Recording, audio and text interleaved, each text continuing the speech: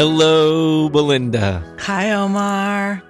Before we jump into this week's theme, I just want to acknowledge that this is our last podcast for 2021. How amazing is this? Wow. Yay. And it's kind of a cool theme that we're ending 2021 on. Destiny. And so if you wouldn't mind, just what is the flower that's representing destiny? So this is card number 14, and it's the pasque flower. And what are we looking at? The artist Arlene really, I feel like, changed her style up a little bit, or maybe it's just the flower. What are we looking at? So I'm actually honored to have the original of this card. So I see this card every day. Humble brag. And looking at it in a small view with the card, it just to me looks like a little spider. That's what I was thinking. Yeah, like the side of it, of the flower, the leaves are kind of long and thin, and then in the petals they look like kind legs. Yeah, and the petals are kind of sloping down a little bit, and then the middle is very textured and fuzzy looking in the center.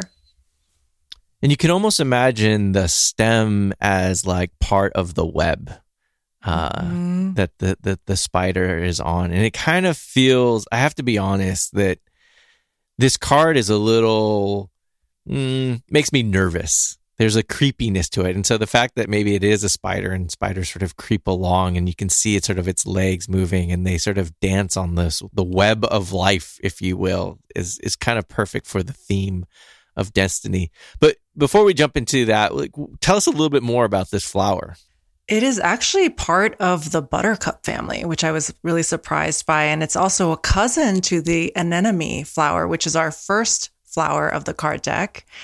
And it's actually named after the holiday of Easter. So I thought that was really interesting that it came from the celebration of Easter, which is it's an old French word for Easter. And it's actually one of the reason why it's connected to Easter is because it's actually one of the earliest flowers to bloom in springtime. So I thought that was really fascinating. Describe the color of it, because I feel like the color of it is pretty unique as well. Yeah. So the natural wild color of it is actually this purple, this dark purple. And then later on, when they started to cultivate this flower, they created a red as well. And there's also a white version of the pasque flower. And connecting back again to the Easter theme, the juice of the purple flower actually was a non-permanent stain that they used to dye the Easter eggs in some of the European countries. So it's interesting how the color inspired the tradition. Wait, say that again. So they use the color from the flower as a dye? Juice, the purple juice of the flower was turned into a non-permanent dye that they used to decorate the Easter eggs in some of the European countries. And you said purple. Yes. Well, this is fascinating because we learned from one of our listeners that purple sort of in ancient times was really powerful because of how hard it was to get this color. And this is why oftentimes purple is associated with royalty because of the labor it took to get this color to a point where you can create a dye for clothes and garments and whatnot, which we talked about in our mystery episode. And so it's kind of cool that this flower, which is on Easter, which is all about rebirth and renewal. And I love this idea of what does rebirth and renewal look like relative to our destiny. And so I looked up a little bit of like what is the etymology of the word destiny? And it comes from Latin destinata, which means to make firm or establish. And so it's the sense that which has been firmly established as in fate.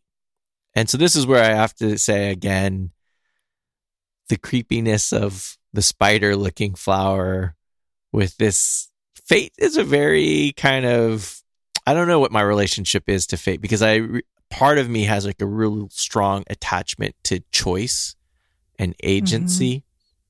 And I feel like sometimes fate is like, hey, it's all been predestined, right? And if you think destiny, destined, the destination has already been sort of foretold. And so how do we sort of balance destiny and choice? And what does that mean for fate? So I had to look up fate. And in Latin, fate comes from fatum, that which has been spoken. And so this then all of a sudden kind of resonated deeply with me, because if you've listened to this podcast before, my name is Omar, which I believe in Hebrew means he who speaks. And so I feel like, wow, okay, so if fate is what do we speak into existence, then in some ways there is some agency and choice. Like, what are we speaking into existence? And if that is our destiny, is what are we acknowledging? What are we noticing? And this is then it ties into this practice of gratitude, which is gratitude makes visible what we value. But it also helps us to acknowledge maybe what we take for granted. And so choice is something that we can take for granted. And what are we really choosing to acknowledge and speak into existence? That's really powerful. And it makes me think of Charlotte's Web, one of my favorite books as a child, and how if you ever see a spider weaving a web, it's such an intricate process, and it takes some choice, right? How do you go from point A to point B to point C, and how do those threads all connect? And so it really does feel very empowering how we create that web for our own lives, just like you're saying. So, I'm working on a fable, and there's this one character, and it's centered around a beaver and her colony and her friends. And there's this one scene where we talk about being on the web of life, and the character's a little nervous. And when we're nervous, sometimes we tend to sort of like cling on to or hold tightly. And the character kind of realizes that she has some choice and some agency. And she's willing to sort of pluck the string a little bit and sort of feel sort of the vibration and be like, okay, it's sort of like pinching yourself. Like, okay, what does it mean to be alive? And then she goes on and actually jumps off this web. And in jumping off the web, she realizes that she is the thread. And so that she doesn't actually have to cling to this web anymore, that she can actually just go wherever she wants to go, and recognizing that the thread will follow her. And so I love this idea that what we speak into existence and what we're willing to let go of really enables us to sort of, follow our passions and really sort of explore life in a full way. And sometimes we create these fears unnecessarily. I love that too, because I think this is the time of year where we're most reflective. For those of us that follow the calendar, it's, you can't help but think, wow, how did I use this time of 2021? And how do I want to make best use of this new year that's happening soon? And it can feel very high stakes. And what you're saying from your character in your book is it can also be fun. I'm just imagining, bouncing from one web to another, and it's like a trampoline, and just being guided by that. I love that you're like, for those of you who use this thing called the calendar. Well, some countries follow a moon calendar, the lunar calendar. I know, but I appreciate you acknowledging that, the calendar is an assumption. It is one way of being in the world. And I know you love your moons. And so like your calendar has 13 months in it. So, I can't wait to hear what the artist Arlene Kimsuda and how she just came to this flower, and then how destiny spoke to her through it.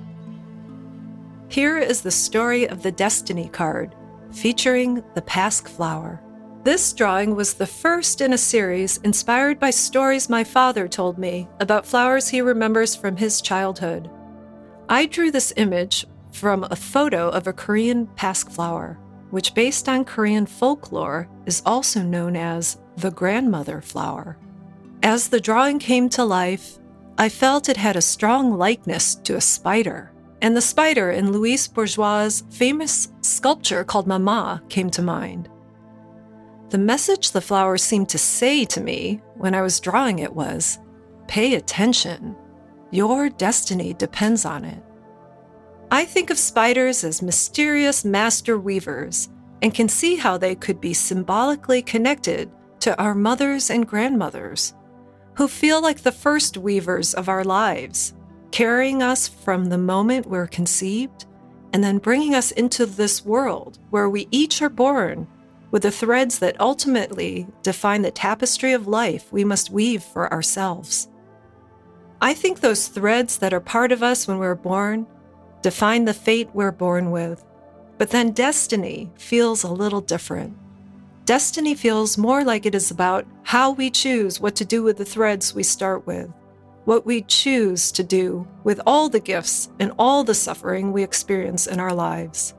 In that way, destiny feels powerfully terrifying and potentially so beautiful all at once, sort of like this flower, a little scary, yet strangely beautiful and mesmerizing in a way too. That's all. The synchronicity of our connections around this plant is incredible. I also have to say that Arlene's father sounds pretty cool, because I feel like a number of the flowers that she chose to illustrate and the ones that even made it into the 39 deck collection were inspired by her father and his stories from Korea. And it made me really appreciate how much he must have been paying attention to the space that he was in. Like, I don't know if all these flowers were in his like backyard or if they were in his neighborhood. But he seemed to really have a strong connection to these flowers. And it's exciting or it's just inspiring to hear how the retelling of these flowers then has shaped so much of what Arlene has then started to pay attention to. I had the pleasure of meeting him a few times, and he's this sweet, soft-spoken man, and you just can tell how much he loves to garden. He actually was tending to a community garden in Oakland, not far from my house there, and it was just really neat to walk that garden recently with Arlene and have her show me all the plots of land that he tended to. And yeah, it's interesting, her story about just how she acknowledges the thread in terms of the generational and the feminine and just this idea of the web of life that we just talked about. And the balance between choice and fate. And, and we're given these initial threads, and what do we do with them? And maybe that's the way to reconcile the paradox between fate and choice, is that like we are given something from the beginning, and what do we then do with that gift? And so this is where both our choices and our fate are deeply intertwined. And how intentional she was about the scariness of this plant. I was actually surprised. That was the first time I'd ever heard her say that. And how she acknowledges that the gift is in a talent, but the gift is also in the suffering that we go through in life. And those are all the parts of the thread that we have to learn to weave together. So I feel like this week's free association game, where we just riff on 5 words each that come up.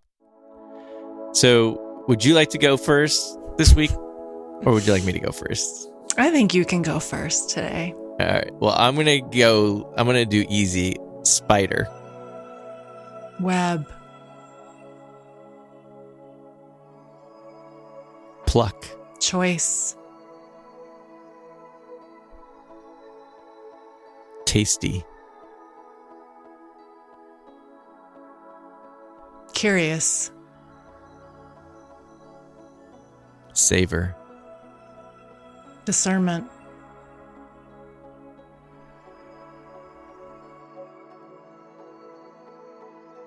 Sensory.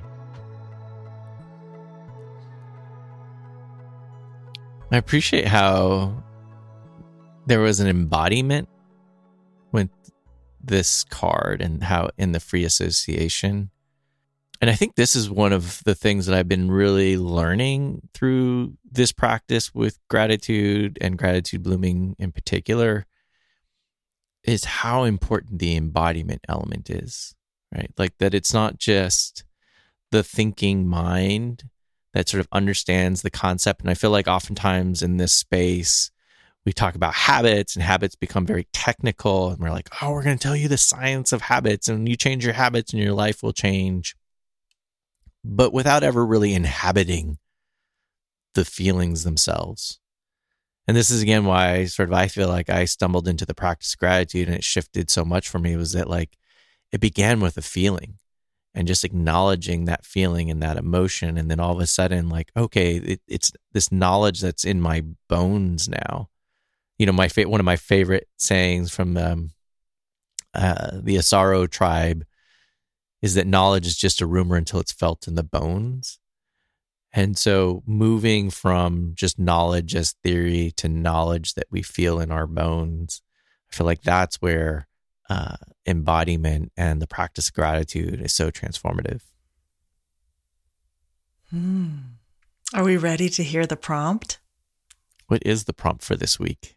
14, Pasque flower, representing destiny. Notice what makes you come alive. What is something you feel called to do? What do you feel called to do, Belinda? Well, I'm really struck by what you just said, Omar, about feeling, really inhabiting the feeling. And it's interesting that this prompt is about aliveness. So it's not about fate. It's not about your big purpose. It's actually just about aliveness. And I remember when we were writing this prompt, we wanted it to feel tangible in a day-to-day kind of way. And yeah, when the spider is weaving the web, it's alive. It's creating something. And in some Native American traditions, the spider represents the grandmother creator. And I think for me, it is this feeling of I'm making something. I am, whether it's arranging a bouquet of flowers or even making my bed in an intentional way, it just makes the physical sense of living really present. And I think it's really energizing that way when I'm like, oh, I'm creating something. And sometimes it's a necessary thing, but other times it's for the sake of beauty or just because it feels good. And what is that? I love that. I was just listening to a Zen priest talk, and she says, don't do something just because it feels good. Do it because it fills you up with goodness. And I love that distinction between just what feels good in the moment versus what is actually nourishing and fills me up with goodness. And so if, as you're an entrepreneur and you love to create, you've had some recent examples of just creating and then creating an invitation for others to co-create with you. Maybe you could share your experiences with the yurts. I was wondering if you were going to go there. So many of you know this land in Mount Shasta, we call our retreat center Hestia or Estia, after the Greek goddess of the fire, the hearth, the family. And since 2014, my husband and I have been stewarding this land. And in the beginning, it was an A-frame house that the family before had built from their own hands. And then a little shack, a little A-frame shack along the creek that we was our first project of just bringing something back to life and just really learning what is that process of physically making something that is livable and people can enjoy. And 4 years into this exploration, we felt like the community started to outgrow the A-frame house, the living room that was our hearth. that you, Omar, have been able to experience with the team. So you get that feeling of the center of the community. And so in 2018, we built a 30-foot yurt to really honor this expansive energy of the community coming together, and just have been really slowly trying to understand what is the land asking of us, what is the call from the land. And a couple months later, after our first yurt, we had a community member actually donate a 22-foot traditional Mongolian yurt, just to say, hey, I've grown and evolved and healed so much on this land. I just want to give you this gift for others to enjoy, for more people to have a place to actually stay when they come to the land. And just this year, and I know you and I've talked a lot about this, with your background in finance and real estate, how can we engage the community in a meaningful way to expand the spaces, the dwellings on the land? Because that's something I feel a strong call, that literally more and more people can spend more immersive time in nature here. And so we literally just need more year-round spaces. And what's lovely about yurts is they're designed for impermanence in some ways. The Mongolians, they created this idea of a dwelling so that they could literally move around and still be comfortable. And so, we thought, well, what would it look like if we engaged community members into a 5-year opportunity to invest in the cost and the construction of a 20-foot yurt, and we share the wealth and the abundance that comes from the people that stay there. And it was a little scary asking people to be a part of this vision, and when money's involved, it gets a little kind of awkward. But we had 5 individual groups raise their hand and say, hey, we want to be a part of this, and we want to be literally on the land helping you build this. And we want to see what happens in 5 years. And we want to be able to live here part-time as well. So it's been a beautiful evolution of weaving people's destinies almost together through this very tangible thing. What I love about this story, particularly as it relates to the theme of destiny, is, again, it's in the word. Destiny is to make firm or to establish. And you had this sort of, I would say imagination to see what could be there, right? And part of that was just informed by listening to the land and seeing kind of what opportunity could arise in this sort of organic but intentional way. And then now to be co-creating, co-investing with these other people who now get to share, and who knows what is unlocked and unleashed with that collective imagination. Part of this all reminds me of this quote from Howard Thurman. He says, "Don't ask what the world needs. Ask what makes you come alive and go do it. Because what the world needs is people who have come alive." And so your aliveness to what is possible then creates that spark for other people to feel alive too. Wow. Thank you for being my mirror each week, Omar. So we have 2 clips from our gratitude circles that we get to share today related to the theme of destiny. Looking at this card, it's a flower that I would overlook. So it's something that never heard of a Pasque flower before, but it seemed to be something that I would overlook and not be drawn to. But as I think about destiny and fulfilling my destiny, my purpose, and what I'm called to do, and what brings, what makes me come alive is being able to help other people. Whether that, for me, it's just, I've gone through so many challenges and still am going through so many challenges, but I realized that being able to find my breath when I found yoga, that it made me come alive. It actually made me feel, acknowledge my feelings, find my breath, find my voice. And sharing that with other people that are going through stressful times of uncertainty, which we are all going through, especially for me, a woman of color, and a Christian woman of color. Yoga is something that, within my community as a Christian woman, it was kind of frowned upon. But finding that and finding how it actually brought some life back to me is what livens me, and being able to share that with other women of color or people that are going through crazy, stressful situations. So in this practice of listening, Belinda, and what resonated with you, what words spoke to you? Overlooked Christian woman of color, yoga. And for me, the words, I found my breath,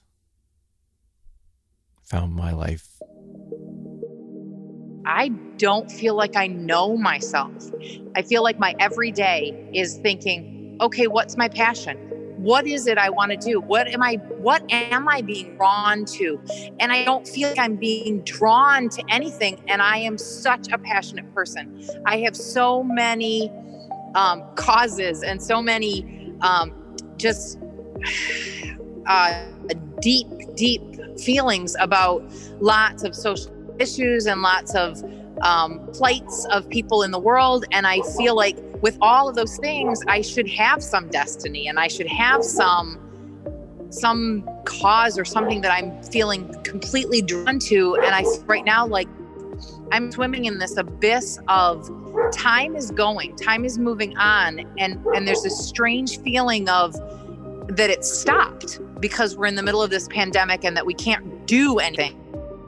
And that's not true. And my youngest son just turned 18 and keeps saying to me, time is moving. Like, this is still our real life. This is still our time. And we can't just hold. And when that came up, like I said, I just felt like, okay, this is another calling. This is another direction of you need to figure out who you are and what you're being called to do and what your destiny is. And I feel this anxiety of time hasn't stopped. I need to figure this out. I need to figure this out. Time is still moving. What's my passion? Who am I? I'm in this abyss. I have so many passions. But what is my destiny? Who am I?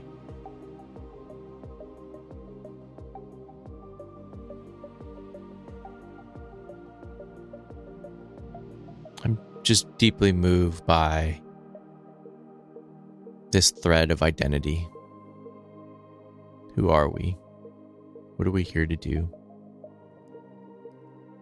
And with this card and the end of this year and everything we've been through in the last 2 years in particular, it's been an invitation to really question, who are we? What are we doing here? What really matters the most? And to know that with destiny is we can speak into existence that which we want to make firm and establish. And that's the invitation. And even if it's just something as simple as what makes you come alive, and to own that and to name that and to share that, to write that, to yerk that, to do all that. How beautiful. Well, that's the perfect segue into our practice, our final practice for 2021. And Omar, I'm going to change it up a little bit, and I'm going to invite you to practice with me live today. Let's do it. So this practice is feel and invite your aliveness. So you can do this alone, while you're listening to the podcast, or you could actually invite a friend at some point or a family member to connect with you, just like how we're doing it together. So Omar, what does aliveness feel like in your body as you just sit with that feeling of aliveness? What I feel is just in my chest, in the front of my chest, I feel a little nervousness and aliveness. I can feel it in the palms of my hands, and just sort of an energy that's like moving, that's like saying, okay, here I am. And to hold on, but to hold on with gentleness. And so that I can be connected to this thread, but not sort of grip it, which then sort of invites infinite possibilities. So yeah, for this first step, just acknowledge and feel that aliveness. We cannot follow our aliveness if we don't know what it feels like. So Omar, you're just feeling that aliveness in your body and noticing, when that comes up for you in your body. Now for the second part, what would it look like to really follow that feeling of aliveness? When do you feel alive? It's interesting when you ask the second question, the energy moves to my back and to my feet. And so it's almost like now I can feel like the wind behind me pushing me forward, and then my feet kind of running ahead. So it's interesting to feel the energy move from the front of my chest and my hands to my back to my feet. And when you think of that movement, that forward movement, what is something you feel called to do to really invite in that aliveness? Whether it's today or tomorrow or something, for the next couple weeks as we close out the year, what is that? You and I have had some recent conversations about where Gratitude Blooming is going for 2022. And really it's been also an invitation of like, what do I want to sort of do and contribute in that way? And in my heart of hearts, I'm a catalyst. I love that creating when it's messy and it's not clear what the opportunity really is, or certainly the destiny, and jiving in and just getting my hands dirty and figuring out what is that thing. But once there's a thing, I kind of really like to then pass it along to other people to then actually execute. And so for me, I've been figuring out like, how do I create a space where I can kind of constantly be in a place of new beginnings? How is it that I can constantly be a catalyst, but sustain it? And so, and I think part of what I'm excited about with Gratitude Blooming is we're starting to look at NFTs, for those who maybe have heard that term, non-fungible tokens, and how do we continue to build community around the art for Gratitude Blooming, and just how do I continue to help bring people together to make things happen. And what is it that you're going to have to let go of to really make space for that aliveness? Well, I think part of what I've had to let go already was, I co-founded an app focused on the practice of gratitude. And in November, we hired a CEO to run that. And so I'm no longer involved in the day-to-day. And so I think part of it is making these choices of like, okay, to be a catalyst, then I have to let go of some things like the day-to-day things and the execution. And when I do what I do because I have a lot of passion and love for what I'm creating. And so learning to like let things go and let other people sort of build on them and take it where they want to go. And so it's learning to just pass the baton and to really be transparent and clear, like, okay, now it's your turn. Thank you, Omar. So for those of you that are practicing, really the steps are to feel your aliveness, to acknowledge your aliveness, and to invite that aliveness through the choices that you make, whether that is changing what you decide you're going to do or letting go of something old that needs to be released, really creating space to feel more alive, to be more alive.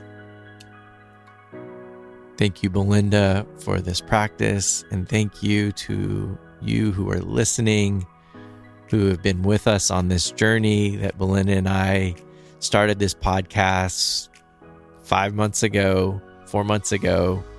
And, we couldn't do this without you. So each time you send us a message, you call or leave us a text on the gratitude hotline, it makes a difference.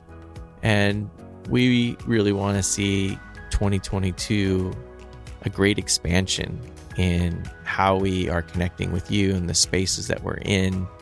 We're looking at creating a Discord server so we can really convene even more. But we want to hear your ideas as well. So beyond just liking, following, subscribing, and all those wonderful things, what yurts can we create together? What can we co-invest in? What can we do? And just know that that invitation is sincere and true. Thank you. Thank you for being here with us on this journey in our collective destiny. Cheers. Cheers. And Happy New Year.